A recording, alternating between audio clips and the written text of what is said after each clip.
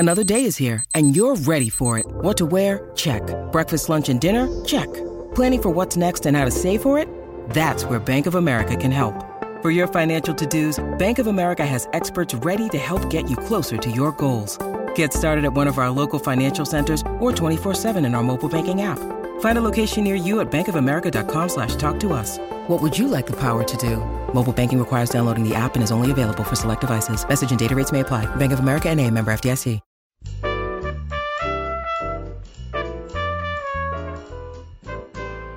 I'm Joe Reed, and this is Behind the Mic with AudioFile magazine.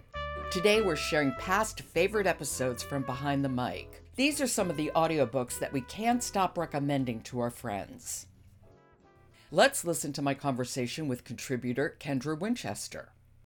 Well, today we have a horror novel, and that is a debut novel from Jessica Johns, and this is Bad CREE, and it's performed by Tanis Paranto. When I read the beginning of this as an excerpt and was like, oh yes, I want to listen to it, it was because it starts out with Mackenzie, our protagonist, waking up in Vancouver and having a dead crow's head in her hands. And then it disappears.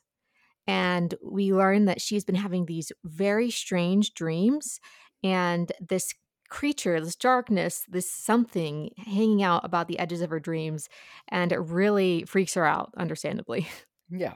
I have to say, I am not a horror person. Not so much, but I will say Tanis Paranto is a really good narrator. She narrated Crooked Hallelujah by Kelly Jo Ford, which is a fabulous book, and Tanis was wonderful.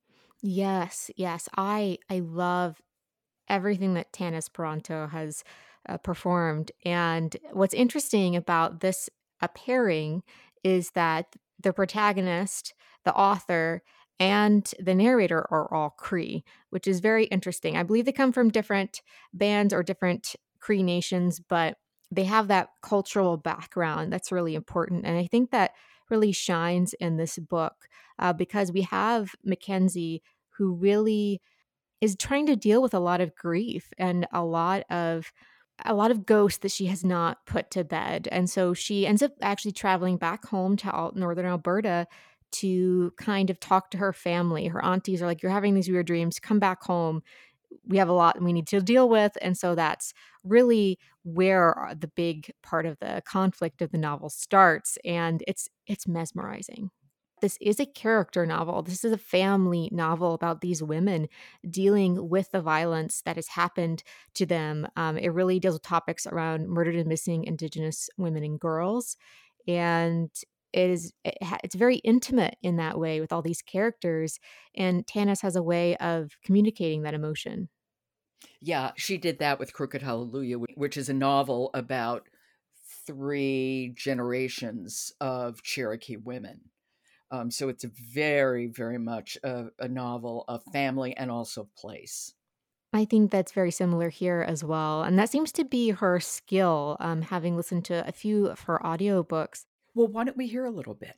Well, this first snippet that we're going to listen to is the opening scene where Mackenzie wakes up with the crow's head in her hands.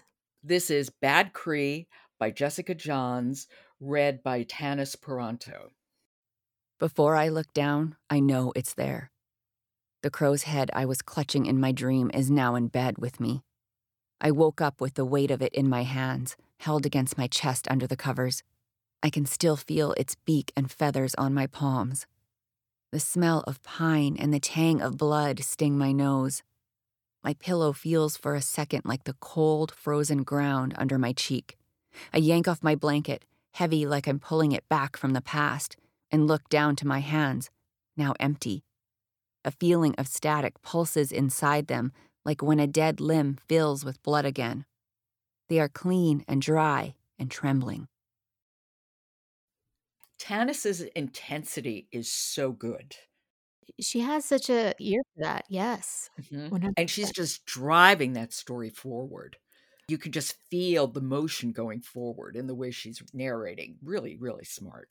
I love it when an audiobook narrator is performing so well that I'm just sitting on the edge of my seat listening and just staring off into space. One of my favorite things is listening in bed, on a timer, and I have a little bowl of goat milk ice cream, and I'm just in bed listening to audiobooks, and I'm so happy. I need to try that. Oh, it's good. This has been Behind the Mic with AudioFile magazine. And meanwhile, Jennifer L. Armentrout's new epic story, A Soul of Ash and Blood, is the sponsor of today's episode of Behind the Mic.